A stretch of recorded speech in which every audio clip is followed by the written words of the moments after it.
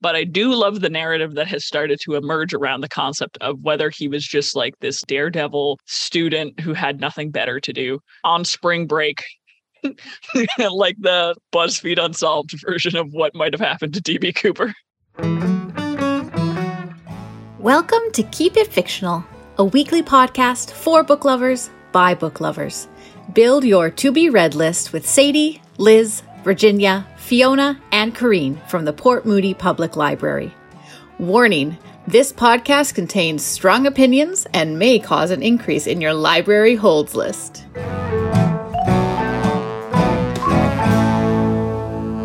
Is there such thing as a perfect crime? Is it possible to commit an act and leave no trace behind? Since the beginning of the detective and mystery genre, authors have been trying to trick us, fool us, hoodwink, and bamboozle us into thinking that there is such thing as a perfect crime, only to have their detective unravel it all.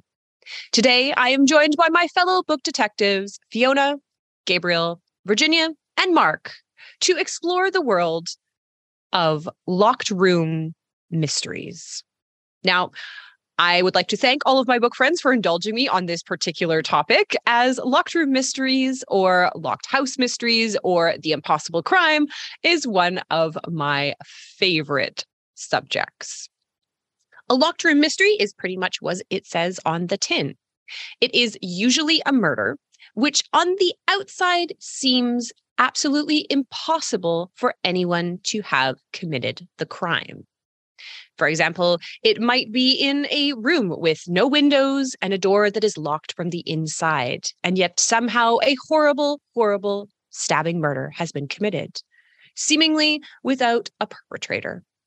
What happens next is a battle of wits between the detective and the murderer, but also a battle between the writer and the reader, and therein lies the fun. In a proper locked room mystery, you have all of the clues at your disposal to solve the crime. You just have to be smarter than the writer. And usually you aren't, because why would you think it was an orangutan? That's a ridiculous thing to do. A locked room has also evolved into not just being a room, but it could be a remote house or a remote location with a limited pool of suspects. It can be an island where you all find yourself on, or a train hurtling through Paris in the night, or a spaceship for Virginia. The roots of this genre go back debatably to Edgar Allan Poe's Murder in the Rue Morgue in 1841, but one could also make a shout out for Sheridan Le Fanu, A Passage in the Secret History of an Irish Countess, which sounds like a euphemism, but I am assured is a mystery novel. Some of the classics of the mystery genre encompass this idea of locked room mystery because they are so fun to read. For example, Arthur Conan Doyle has done several of these, including Adventure of the Empty House. Gaston Leroux did Le Mystère de la Chambre Jaune. Father Brown by Chesterton has several of these because they are so fun to puzzle out. Arguably, some of the classics, the pure chef's kiss of this are The Hollow Man by John Dickinson Carr, Murder on the Orient Express by Agatha Christie, and even though Virginia might have some feelings about it, The Tokyo Zodiac Murders by Soji Shimada. We are gathered here today to choose 5 excellent locked room mysteries. I can't wait to see what my fellow book friends have chosen and in what genres. And I also want to know whether they solved the mystery before the end of the book. So we are going to turn our attention over to Detective Gabriel. Detective Gabriel, what case do you bring to us today? So locked room, check. Mystery, kind of. Definitely locked room murder. Definitely locked room murder. And I suppose if we count maybe the mystery of the human psyche, in which case I think I solved it quick-ish. I just had to kind of just figure out what little combination of isms I was looking at. So it is a delicate process, but mine might be the least mystery, but also potentially the most locked room in a traditional sense. And so I think it might balance it out, because for my take on a locked room mystery, or as I might just say, a locked room murder, because I don't want to lie, I chose Reprieve by James Hahn Matson. So, have you ever done an escape room? What about one with a horror theme? No? Well, welcome to Quigley House, which is a full contact horror extravaganza. What is full contact horror? Well, in normal haunted houses, you don't touch the actors and they don't touch you. But in a full contact haunted house, they touch you and you still can't touch them. This could range from light hairbrushes to lawsuits I read about while reading this book. But putting aside all of the legal questions that come with such a concept, why would you willingly go into a place that's likely to give you PTSD, if not any other variety of truly terrible circumstances? It's one of the questions that Matson tries to answer in Reprieve, but it's not necessarily the only thing that this book explores. And as is mentioned, there is a murder. So, as far as I know, in real life, in these kinds of haunted houses, I don't believe anybody has been murdered. So you're not signing up for that if you go to one. But definitely in this book, it kind of happens. So Matson mentioned in an interview about this book when I was looking up going, is this real? Like, where did he get this from? Is this coming from his mind? Which a lot of it is. But he said that he originally was going to set the whole book in Thailand before he saw an ad for one of these full contact haunted houses and was curious about the sort of people that would do one. So it is based on a real place. It's McCamey Manor in Tennessee, which is actually, I did more research on it. It's worse than the one in the book.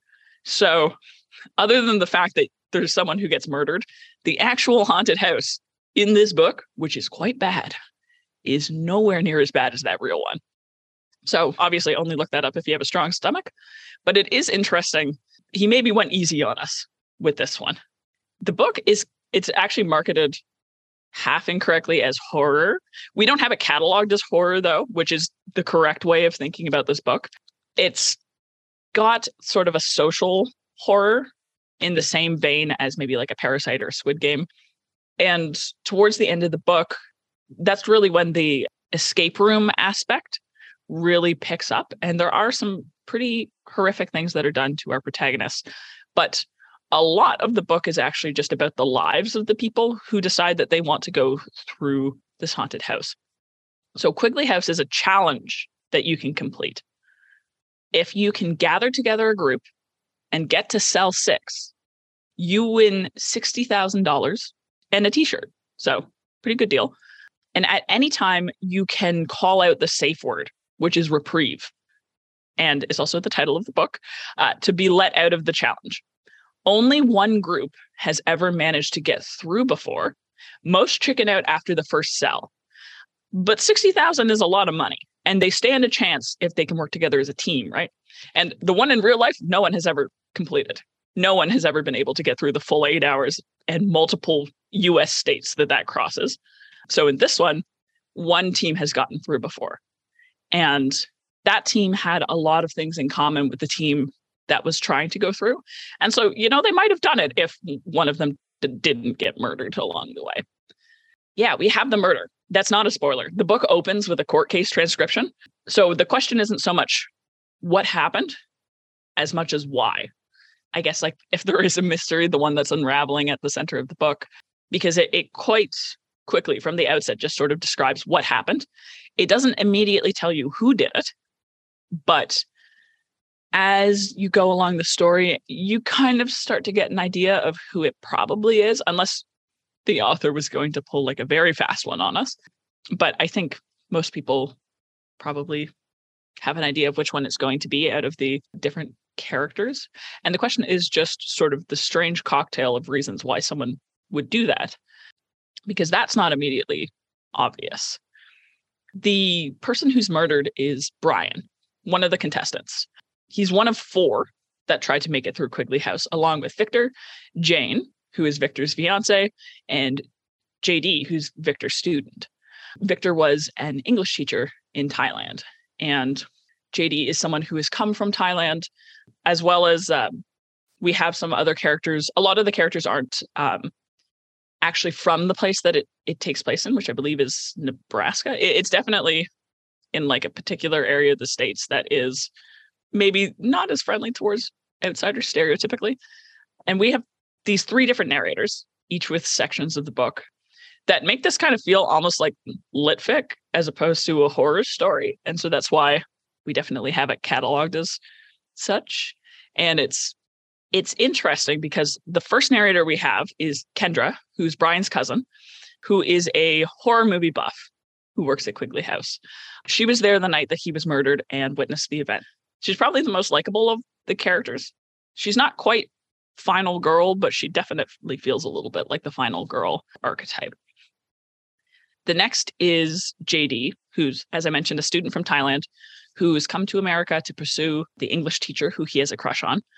And that teacher, as I mentioned, is Victor, another of the competitors. And his story deals kind of with the xenophobic rhetoric that he's internalized about his own culture, as well as his identity as a gay man and how he struggles to sort of maintain aspects of himself while assimilating in others.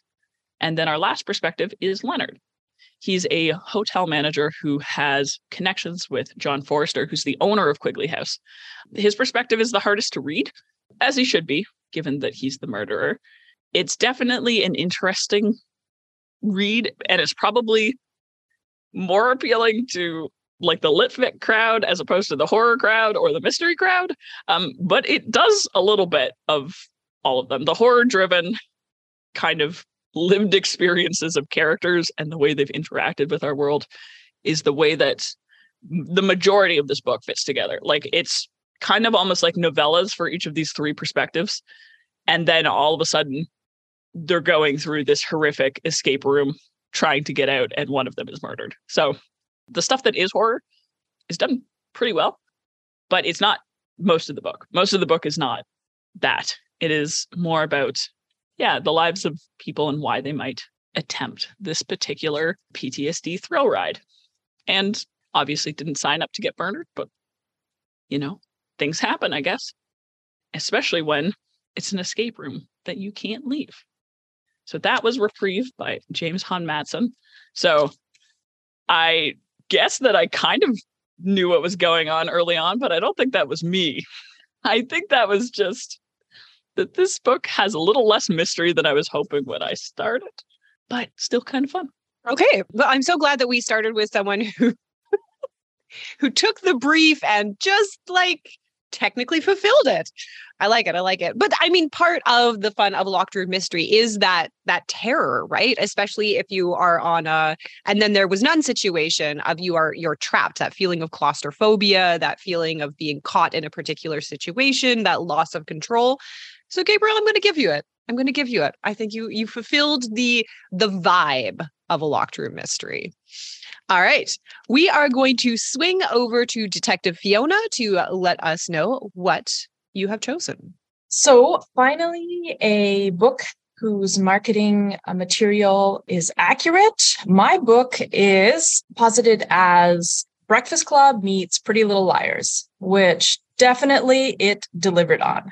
I have chosen a YA mystery, and I would argue that this is very much like kind of the canon thriller mysteries, even though it's only 2017 for YA, and it is, in fact, a locked room mystery. It is One of Us is Lying by Karen McManus. Welcome to Bayview High Detention. Addie, Bronwyn, Cooper, Nate, and Simon are all there because they brought their phones to class.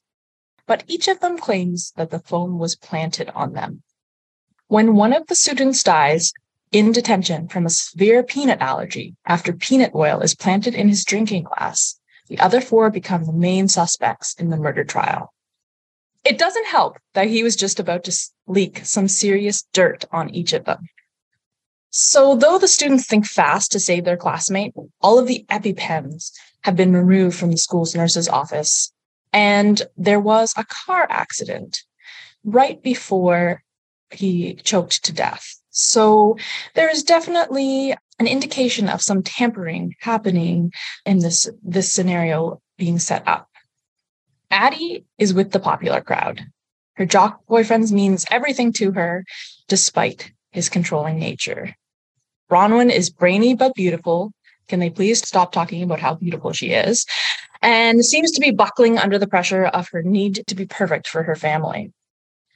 Cooper is an all-star baseball player who's just trying to live up to his dad's expectations. Nace is a bad boy. This was like the most Breakfast Club aspect of it. He rides a motorcycle and he's on probation for dealing drugs. He like pretty much just walked right out of a stereotype. And Simon is the kid who writes scathing articles about his classmates and posts them on a gossip news app. Another kind of aspect that felt a bit Breakfast Clubby is as the mystery deepens, the surviving students are thrown together to form a clique of outsiders who are frankly quite charming.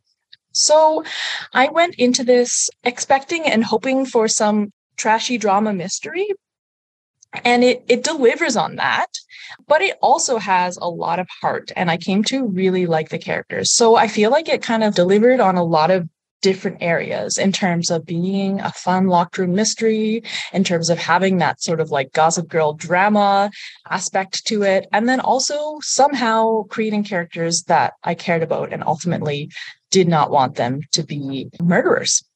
So in the first few chapters, it's actually like very generic and I almost put it down, but it definitely has some self-awareness, and that becomes more evident as it goes on. Unfortunately, the mystery was quite predictable, and I did figure it out about a third of the way in. But I think this is because I have an awareness of locked room mysteries.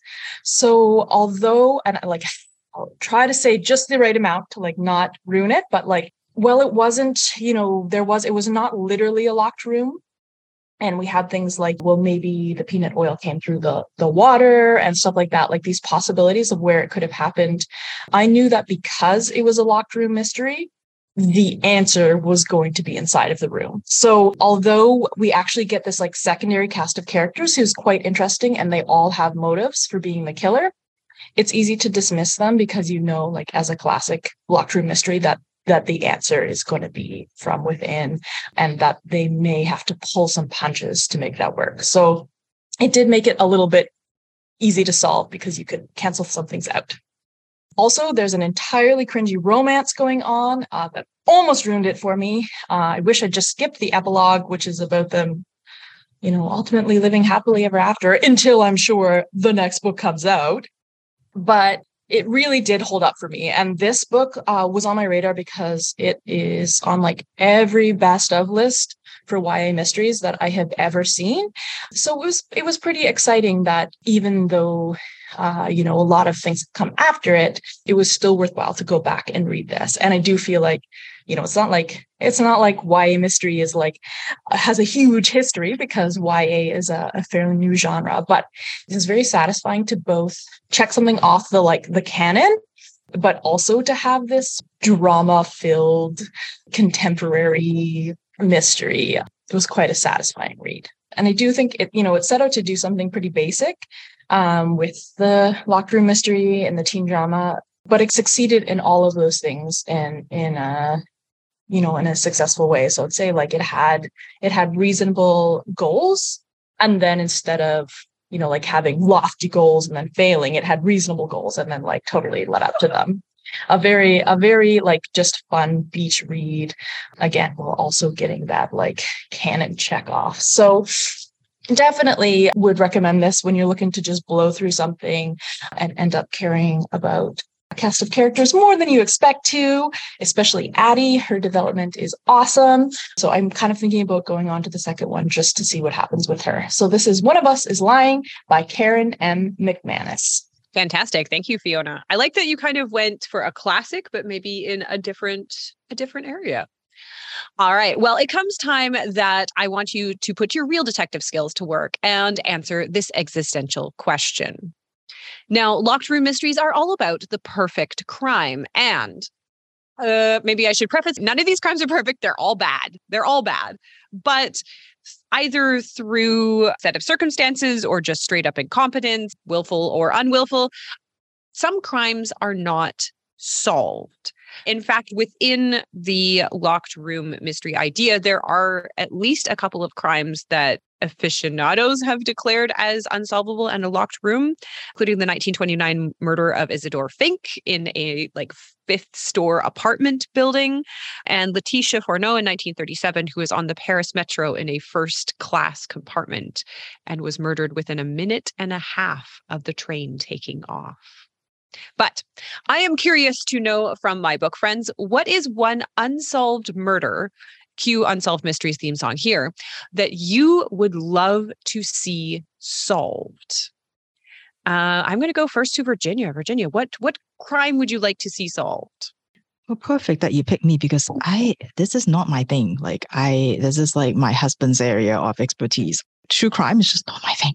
Anyway, so because we were talking about the other book that you mentioned, Zodiac Murder Mystery, that's the only thing I would think of is the Zodiac Killer, right? Which is very, very boring, super boring answer. But yeah, what I was thinking of, because the word Zodiac keep getting stuck in my brain this whole day. So yes.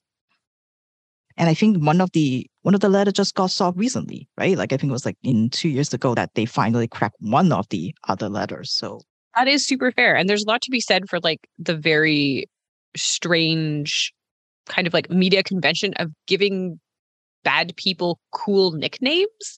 We could not, because then it kind of makes them into something more than they are. All right, Mark, what about you? Well, much like Virginia, this also is not my area at all.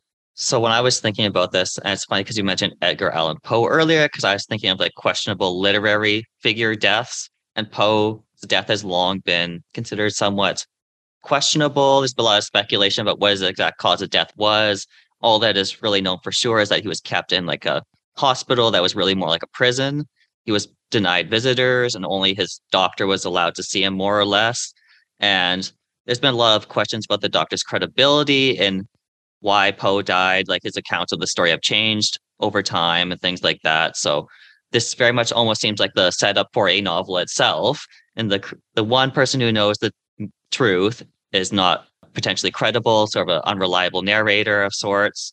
And now we have to figure out what really happened in this locked room that Edgar Allan Poe was being kept in. So good. And then there's the questions about his clothes, right? And maybe he was one of the people that they kind of kidnapped and then plied with alcohol and then made him vote for a certain person. Anyways, yeah. There's theories. All right, Fiona, what about you? So I also didn't think I cared about this. And then I remembered something from a book that I read and talked about recently, the Catherine the Great by Robert K. Massey. So Catherine the Great's husband, who she overthrew and stole the throne from, Peter III, died, or maybe didn't, in very suspect circumstances. So basically, at this point, they're already talking about overthrowing him and whether or not they should kill him. So that's pretty suspect. And then he goes and he's drinking and hanging out with her lover and her lover's brother and this whole little gang that they have. And Peter III dies. I think what they told the public was that it was an accident, but then a full-on accident having nothing to do with her lover. But then there's this note from him to her being I'm so sorry, and his explanation is that it was he said something inflammatory and things got out of hand, which, sounds pretty reasonable because he said a lot of inflammatory things. And then there's just, also the idea that this note is just covering up the fact that Catherine did know about it and this was their whole plan and this was a great way to kill him. And of course, this follows her throughout her reign and nobody really knows. And I don't think we ever can know. But then it also comes back to bite her because this guy comes back and pretends to be Peter III.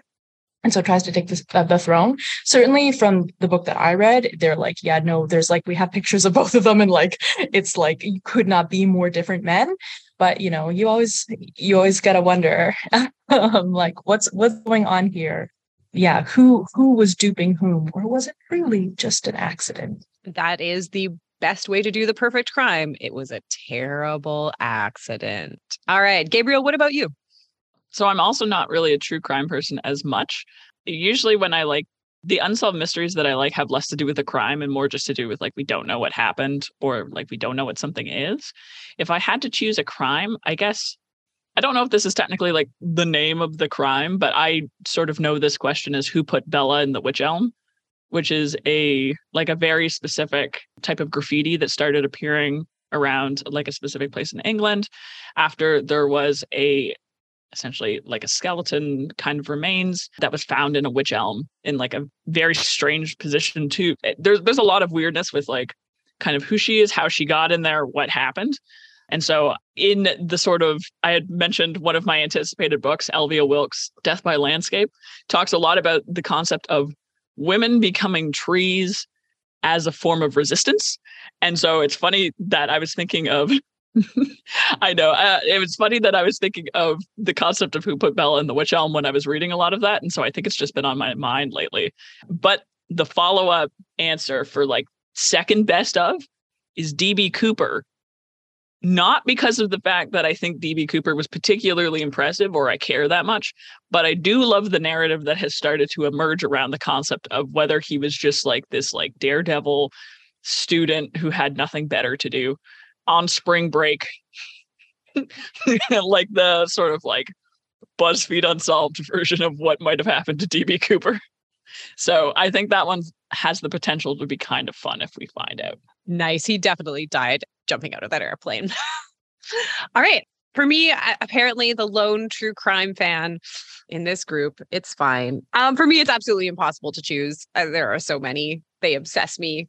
I can't stop thinking about them. But I mean, I to kind of go with Mark's, I could ask about like the potential murder of Vincent van Gogh. So there are questions as to whether it really was that or whether it was, again, a horrible accident perpetrated by children playing cowboys who accidentally murdered Vincent van Gogh. Whoops. Or like the Basilica axe murders, because it's something that's so scary. But I'm actually going to go super classic, and I'm going to go to say Jack the Ripper because I want to stick it to Patricia Cornwall. If you are not aware of what Patricia Cornwall has said, claimed, spent a lot of money backing, you definitely should, because it's quite a treat. And I just want her to be wrong. I know she's wrong, but I want her to like really be wrong. I want her to be wrong and to say sorry. So yes, those are some crimes that we would love to have answers to, but as you say, we might not ever get that chance. They're so far in the past, they're so unprovable. Even with the advances in technology that we're seeing, some mysteries will just remain mysteries. But the books that we are talking about are definitely solved because they have a beginning, a middle, and an end. The book that I am going to talk about begins with Evander Mills.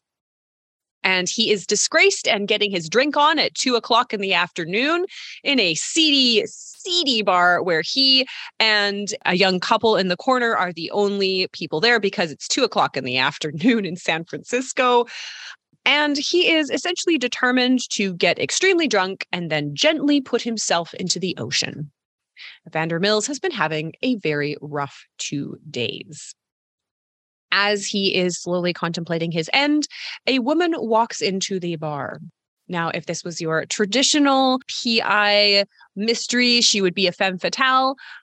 And she is. She's well-dressed, obviously from a higher class, used to the nicer things. She sidles in to the seat next to him and says, "I have a job for you." Pearl explains that she wants Evander Mills, disgraced former police inspector, to find out who murdered her wife. This statement shakes Evander, or Andy, out of his stupor. The year is 1952, and he has been dismissed from the San Francisco police for having been caught in a raid on a gay bar in a compromising situation by his former coworkers. He was immediately arrested, dragged through the bar, put in the cells of his former workplace, and then summarily dismissed. His entire life is in shambles. There is no recovering from this for him. To be outed as a gay man in 1952 is tantamount to him to a death sentence. But Pearl believes that Evander is uniquely suited to solve this mystery. Irene LaMontagne, Pearl's wife, was the owner of the LaMontagne Soap Company. She was the one who mixed and brewed all of their fantastic, very, very popular soaps. However, she was found dead on the floor of her library, having seemingly taken a fall. However, Pearl does not believe that it was an accident. Pearl believes that Irene was murdered. And what is more horrifying to her is that she was probably murdered by someone in the house. Lavender House is the home that Irene and Pearl have built together. In it, it is a safe, queer space for them, their son Henry, and his husband Cliff, Margot, his wife on paper and in the newspapers, and Elsie, her paramour, the cook and the gardener, and Pat, the butler that Andy definitely recognizes from his time at the club, and finally Alice, Margot's mother. They all live together in this beautiful bubble of acceptance and safety that is Lavender House. But someone has broken that safety and broken that trust. And so Andy decides to move in and investigate. As he looks closer into what happened in Irene, he determines that it was, in fact, a murder and that someone in the family did it. This is Lev A.C. Rosen's Lavender House. I think it was one of my most anticipated books of the fall that I'm actually reading and following through on. Take that, Liz. It is a novel of found families. It's full of historical details from the 1950s in the queer community. It talks about kind of like the devastating small pains that the queer community experienced at that time, and then the big heartbreaks and oppression. It is, weirdly enough, for the subject matter, I was actually thinking it was going to be a little bit deeper. This is a cozy mystery. This is a cozy locked room mystery that is very light and is very obviously the beginning of a series. So I really enjoyed all of the characters, especially Margot, just because she's named after my mom and she likes to destroy people, which I enjoyed quite a great deal. And if you are looking for kind of like a fun, cozy, historical locked room mystery, you could enjoy this. I think that the mystery was maybe a little bit slight, which was a little bit disappointing. I was hoping for it to be a little bit more in depth, but sometimes you just have to take things at face value. And this was a lovely, cozy mystery about someone found dead in a library, which is a classic trope. So I appreciated all the kind of nods to that and all of the different sources that Rosen was pulling from. So if you're looking for, again, kind of like Fiona's, a mystery that you don't really need to think too hard about, could do no worse than The Lavender House by Lev Rosen. All right. We are going to swap over to Virginia, which I think yours is not cozy at all. Now, why would you say that? Why would you say that? Do I only do the dark gruesome things? Maybe. Anyway, this assignment actually brought back lots of memories because the first sort of adult fiction that I read as a librarian was probably mostly in mysteries and thrillers. And one of my go-to, of course, is Japanese mystery novels. Read a lot of those, watched a lot of those dramas. And one of my favorite was The Devotion of Suspect X by Keiko Higashino. And so when I saw that, then another one of his books was on one of those lists where I talk about this is the locked room mystery. I knew that that was the book that I had to read. So what I got for you today is Malice by Keiko Higashino, translated by Alexander O. Smith. This is first published in 1996 in Japan, so they still talk about fax machine in there. It is by award-winning author, part of the Detective Kaga series. It's the first one translated into English. However, it is the fourth book in the series. And there have only been two other that have been translated, number 8, Newcomer, and number 9, The Death in Tokyo. But I don't think you really have to have read the other ones because it is kind of a standalone story. Now, because this is an episode of Locked Room Mystery, let's start with that. Kunihiko Hidaka and his wife Rei are moving from Japan to Canada, to Vancouver, in fact. So that was kind of excited to see since we're in Vancouver. And they are furiously packing up. There's boxes everywhere in the house. It's super chaotic. And so they figured it would be better if they stayed the night at the hotel since most of the stuff is already packed up. Rei decided to go ahead first because Hidaka has work to do. He is a writer And he is supposed to submit the next installment for his serialized novel before he leaves for Canada. And he hasn't done a thing yet. So he figured he will stay home, in a familiar environment. Maybe that will get him to write a little faster. However, he never finished his manuscript. He never made it to the hotel. And we never see Vancouver in the book because he was murdered that night. At 6 o'clock, Osamu Nonoguchi got a phone call from Hidaka. And Hidaka has asked him to come over. Can you drop by the house? There's something I need to talk to you about, and it's better if it's in person. Nonoguchi thought that was really weird because he was already there that day, that afternoon, just a few hours ago. He is a fellow writer, and in fact, Hidaka probably helped him get published, so they have remained friends, and he wanted to go over there in person to say goodbye and wish them the best of luck to the next stage of their life. So why didn't he just tell him whatever he needs to tell him like earlier? So Nonoguchi was like, okay, well, fine. I'll come over, but it has to be like maybe around 8 o'clock because my editor is here right now and we're working on my manuscript. And so once we're done the work, I'll come over. So around 8? And Hidaka was like, sure, perfect. At 8 o'clock, Nonoguchi arrived at the house. It is completely dark. He knocked on the door, rang the doorbell. No one is home. And Nonoguchi is getting really annoyed because it's like, you told me to come all the way over here and you're not even home. You left already. So he called the hotel to try to look for Hidaka, but instead he got Ray. And Ray is like, wait, Hidaka's not here. He's still in the house. And Nonoguchi is like, no, he's not. There's nobody home. I'm right there. And so Ray started to get worried. And then she's like, okay, I'll come over right now and we'll go take a look. So Ray dropped by with the keys, of course, to get into the house because it's locked. And then they went straight to Hidaka's office, which is also locked. And when they finally got the door opened, they found Hidaka's body lying on the floor in a puddle of blood.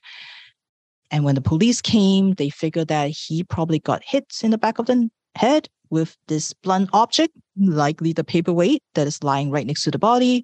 And then he was strangled to death by the telephone cord.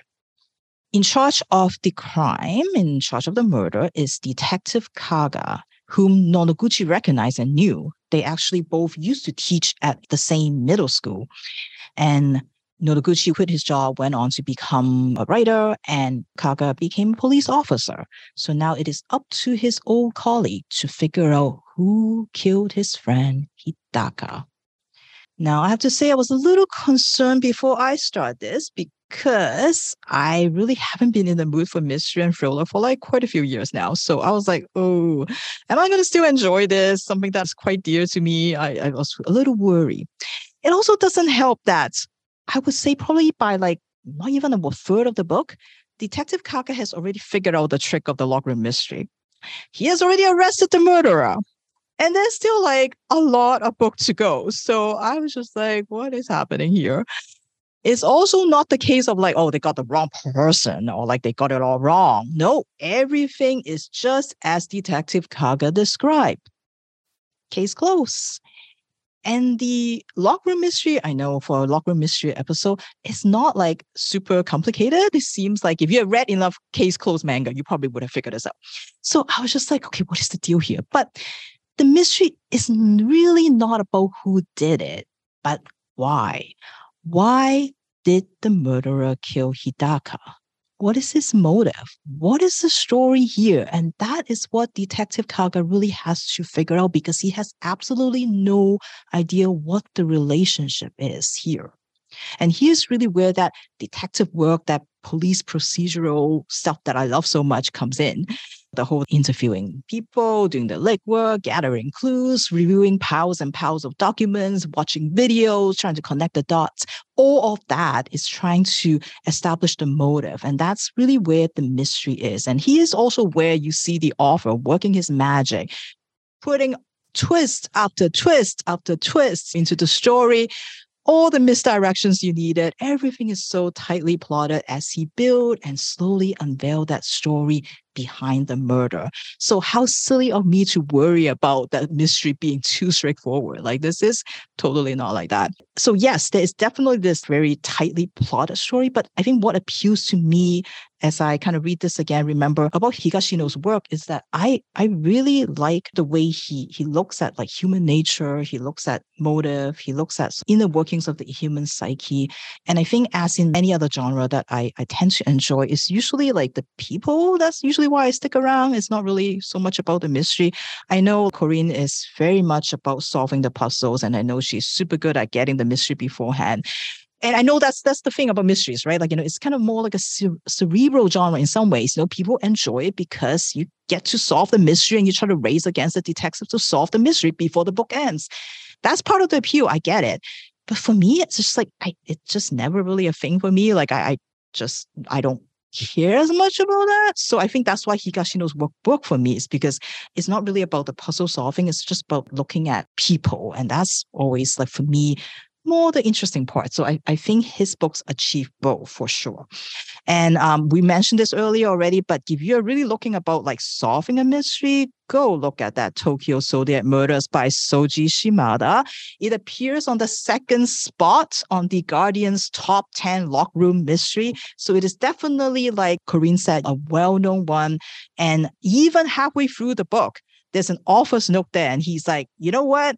I have already given you all the clues. Everything you need to solve this mystery has been presented. And can you do it before the book ends? So he's like taunting the readers to solve that mystery. So if you're really into kind of that puzzling thing, then look at that. But I have to say, that one's a lot more gruesome in some ways when you really think about it than Malice. Surprisingly, Malice is really not gruesome, but it's pretty dark in the concept side of things. So if you have never read a Japanese mystery novel, well, there are many for you to discover. And I highly recommend you to check out Keigo Higashino's book. And before I go, I just have to give a shout out. I know I keep putting in these books. 6 Weeks by Mur Lafferty. Best log room setup ever. I didn't take everybody to space this week because I recently talked about Mur Lafferty's new book, Station E Eternity. So I thought I would recommend a different author, but this is the best lock room mystery, I think. So if you're looking for a mystery that happened in space, there is 6 Weeks here. I like how you snuck in another one, just like, just very, very sneaky of you. But yes, the Tokyo Zodiac Murders is, it's a lot. But as Virginia said, there's a lot of really amazing Japanese detective novels, especially a lot of ones that deal with kind of like that idea of the locked room mystery. So the Decagon House Murders, also very good. And anything by Seishi Yokomizu, who has the detective Kosuke Kindachi, are all like, top tier, so good. They capture that idea of like the golden age locked room mystery and excel at it. Yeah. All right. Well, thank you very much, Virginia. And now we turn our attention, last but not least, to Mark. Mark, where are you taking us? For my book, I'm going to be taking us to the merry old UK and the Scottish Highlands in Lucy Foley's The Hunting Party. So Lucy Foley is primarily known for writing mysteries, from what I gather. I'm not particularly familiar with her, but she comes from a sort of British background. She went to an English university and has been published in many English publications. And you can kind of see that in this book because all the main characters of this book are a group of 9 friends that are now in their 30s, but they all met each other during their student days at Oxford. So just from the Scottish Highlands and Oxford, you can tell already this is going to be a very British book. So if you're kind of a fan of that kind of setting, then right away you can kind of get a feeling for what you're going to be in for with this book. As I mentioned, this group of friends met each other at various parties, classes, and club meetings throughout their 4 years that they spent at Oxford. Most of the people in this group are also couples, but they don't always have the best personal relationships with the other people in the group.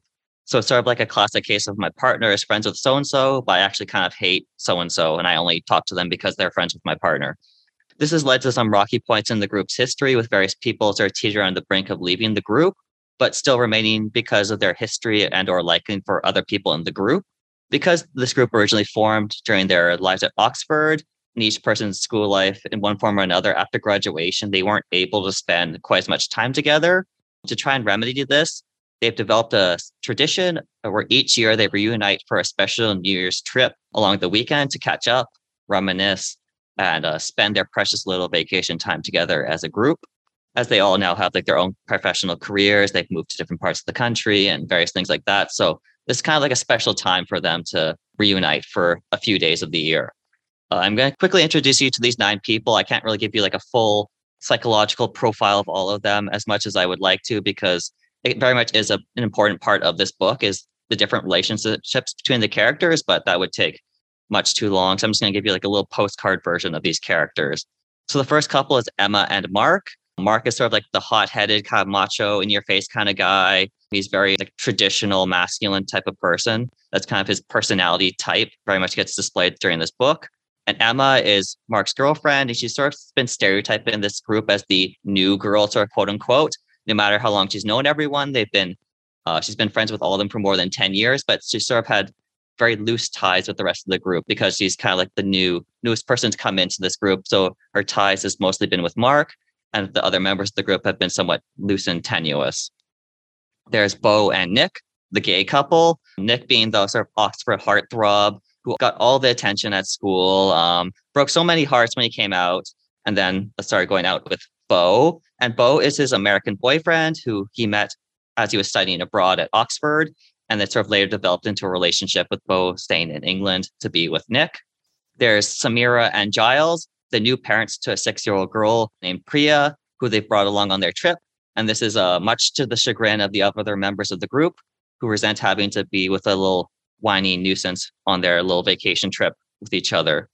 There's Miranda and Julian, one of the longest term couples in the group, and have been married for several years now. Julian works in finance and banking. He's also began to dabble in insider trading on the side, which mortifies Miranda.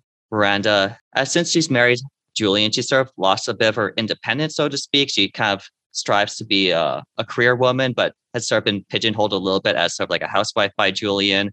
So in response to this, Miranda's been trying to get more work outside the house. She's working in web design and her portfolio, as she's been trying to, as I sort of say, like to assert her independence a little bit more from Julian. And then finally, there is Katie, the sort of quote unquote single one of the group. Katie was Miranda's best friend at Oxford, but has been a bit of an outsider to some in the group as the only single person in the group, and at times is sort of shy and private about her life.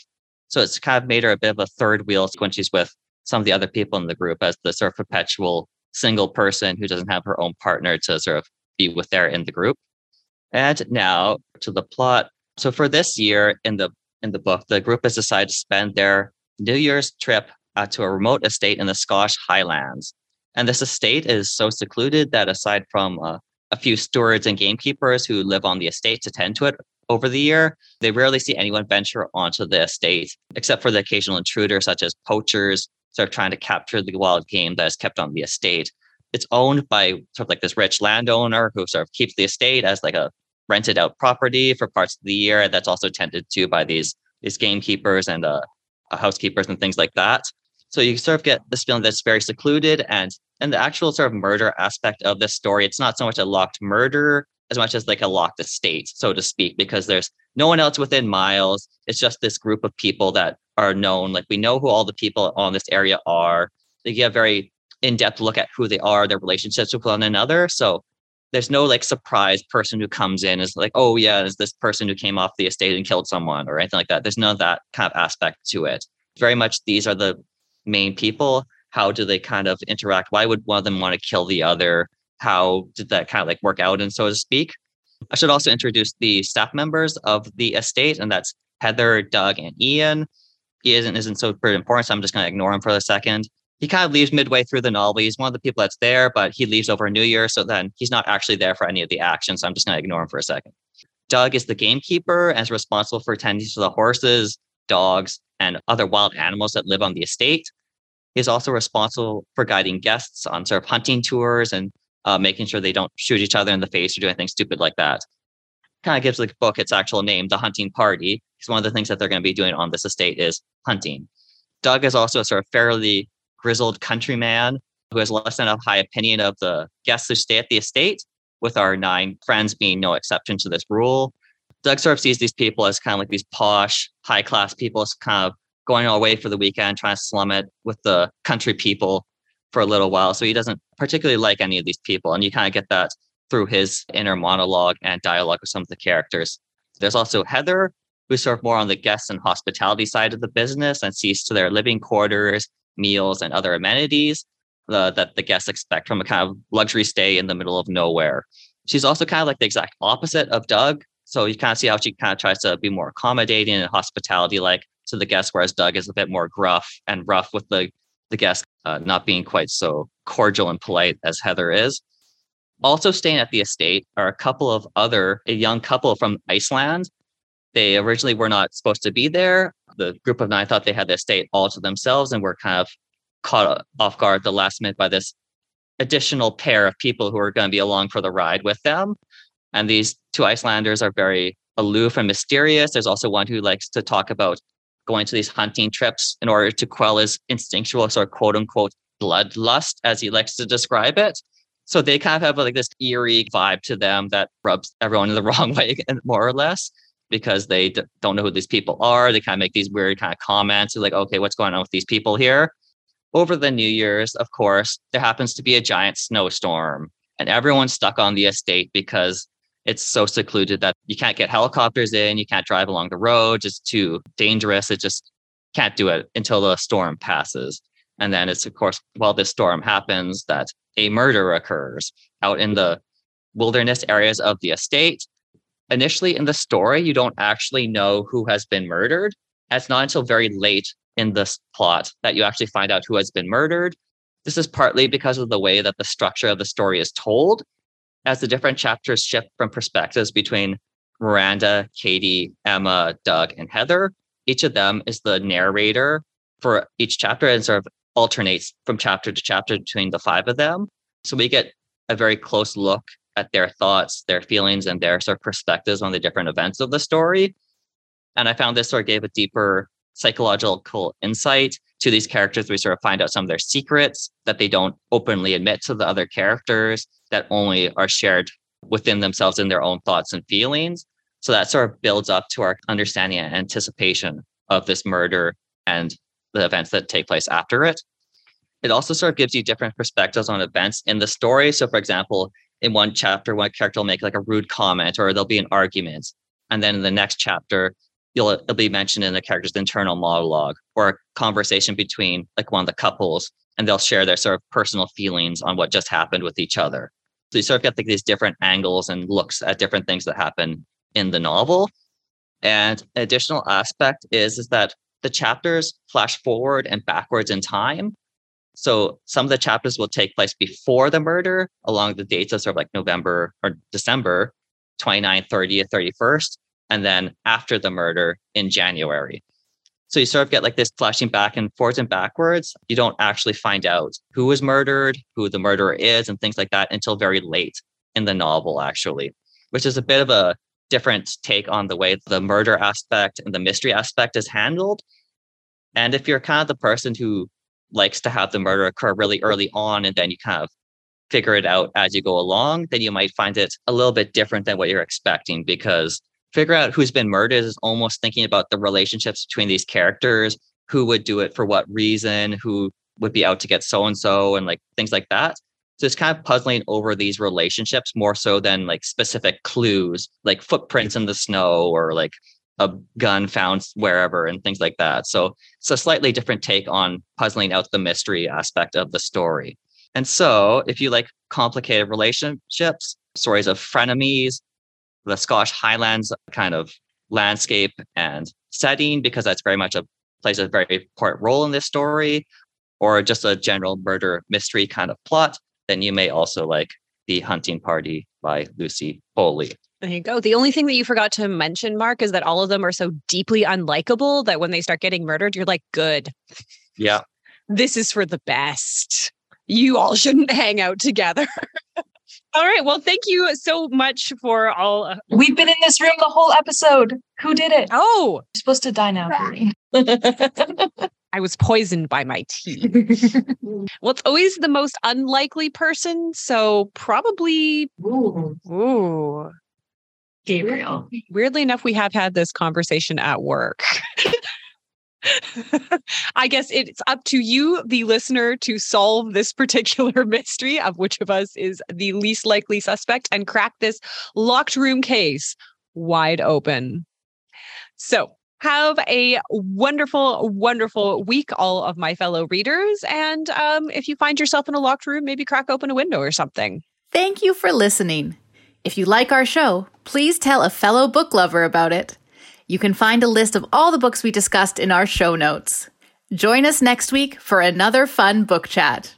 Until then, keep it fictional.